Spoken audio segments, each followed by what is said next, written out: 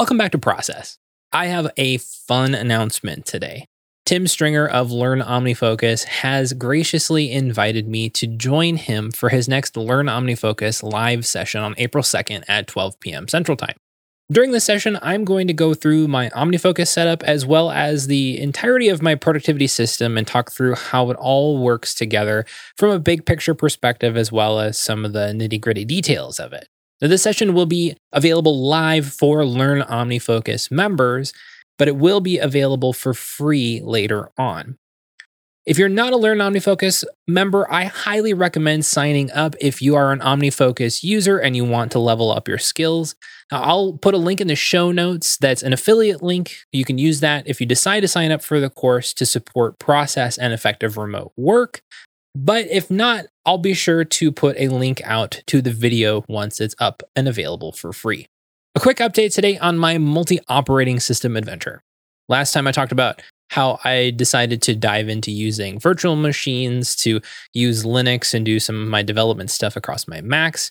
Well, I decided not to stick with that. There were a number of issues that proved to be a little tricky and fussy in handling that, such as managing files inside and outside the machine. If you have to, for example, log into a remote server and download some files using SCP or an FTP client on the command line, it just got a little tricky to pass files back and forth. While there were some benefits of using Linux in a virtual machine that were nice, I really wasn't a fan of the separation. So going forward, I prefer having some kind of a native or remote install of Linux. It's just going to be a lot easier to deal with. So if I'm going to have Linux on a machine, it's going to be on the bare metal, or I'll be logging into a DigitalOcean droplet or something like that to use it. However, I did in this process get inspired to experiment on my old MacBook Air from 2011. That thing has been around a lot, has seen a lot, and it's a really small portable machine. It's got a good battery, processor's okay, it's got a little bit of hard drive space, but it's the perfect Linux machine. It's hardware compatible, it's small, it's lightweight. I can take it with me if I want to. So what I did is I installed Ubuntu with Regolith, which is a tiling window manager, and I was absolutely in awe of the capabilities here.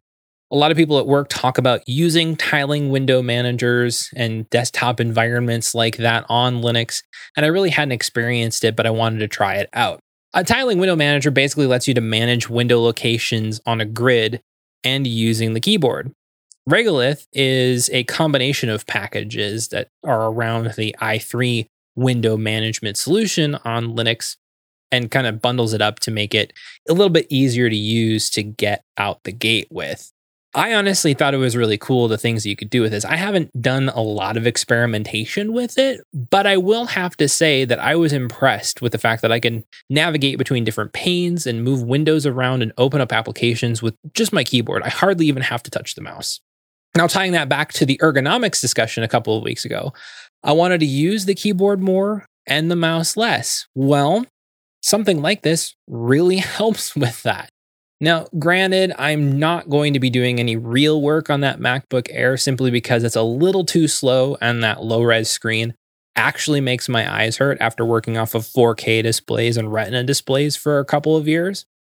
However, it did cause me to go on a little bit of a hunt for a tiling window system for Mac, and I found one, and it's called Amethyst. It's free, it forces Windows to a grid, and it comes with tons of keyboard shortcuts. As of the time of recording this, I've only been using Amethyst for a couple of days, but so far, I love it.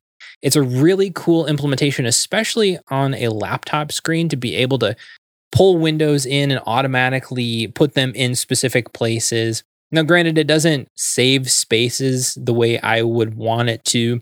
It does leverage spaces on macOS, but it doesn't necessarily give you the ability to just jump to specific spaces with a keyboard shortcut like you can on i3, but it's a start. And there's probably some other ways that I can automate this and work on it and make it work for me.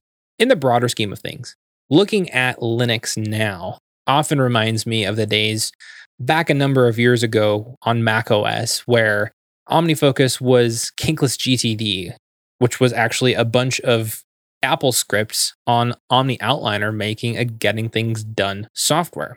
It's this place where anyone can hack a solution together for their problems, make it really good, build custom configurations that are unique to them, and then share them with the world and let other people use them and tweak on them. I feel like lately, macOS has lost a little bit of this exploration and feel of make it your own. There's still a lot of it there, but it's lost that feel for me a little bit because there's been just kind of this clamping down on what Apple's allowing you to do, making macOS more secure, which is great. I'm really appreciative of that. But there's just a little bit of that missing. However, macOS does have some advantages over Linux at this point in time because it offers a good balance between usability and customization. Linux, you can do whatever the heck you want to with it, but macOS, you have some limitations. However, Linux often comes with costs to usability. Things break. It doesn't have the greatest compatibility across the board, and macOS generally just works. Topically today, I wanted to talk about something that's a little bit more current to me. And that's the question of what do you do when life completely falls off the rails? While I was writing the outline of this episode, it was 4:00 in the morning and I was holding my baby that wouldn't sleep anywhere but arms. And this has been the pattern of life as of late. The last couple weeks of February were an absolute disaster. I didn't maintain any of my habits and was living from a highly reactive place because I was so tired. And frankly, that's the way, as the day I'm recording this, that's how I feel today as well. Now, of course, I have a productivity podcast. I have a productivity community. I should have this figured out, right? Well, no, I don't, because life always throws curveballs at me and I have to learn how to adjust. So with that, I've been thinking through strategies to help me in seasons like this where everything seems to be going off of the rails. And so I wanted to share a couple of these ideas that I've had, and hopefully they'll help you out if you run into seasons like this or you run into one in the future.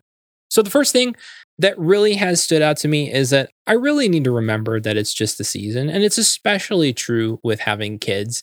When you have an infant at home, they're only going to be an infant for a year.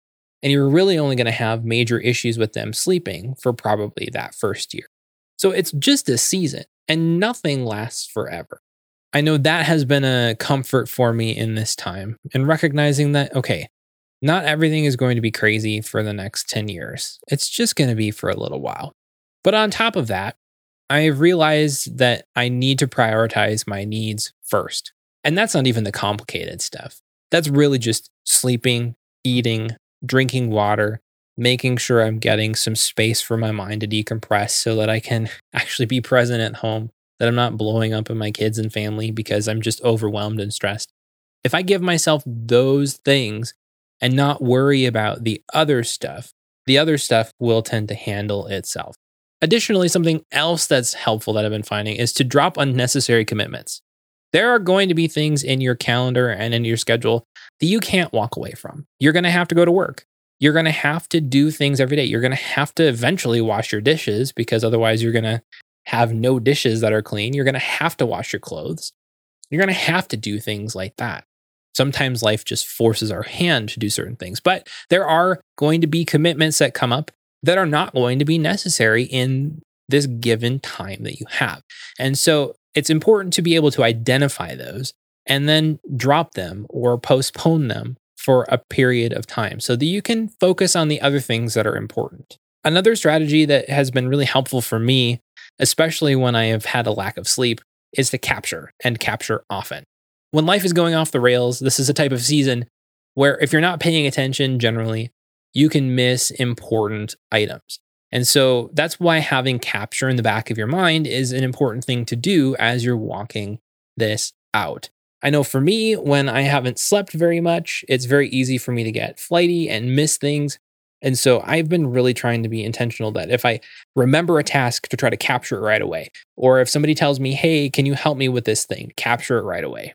Then I can go back and do a review of those captured items and as well at least my projects inside of OmniFocus to make sure that I'm at least moving the needle forward on the things that need to happen. Another thing that's easy to lose sight of is just taking breaks. When we're pressed for time, if we have a lot of stuff that's pushing on us in a season, it can be really easy to forget to just step away for even 10 minutes and let ourselves relax.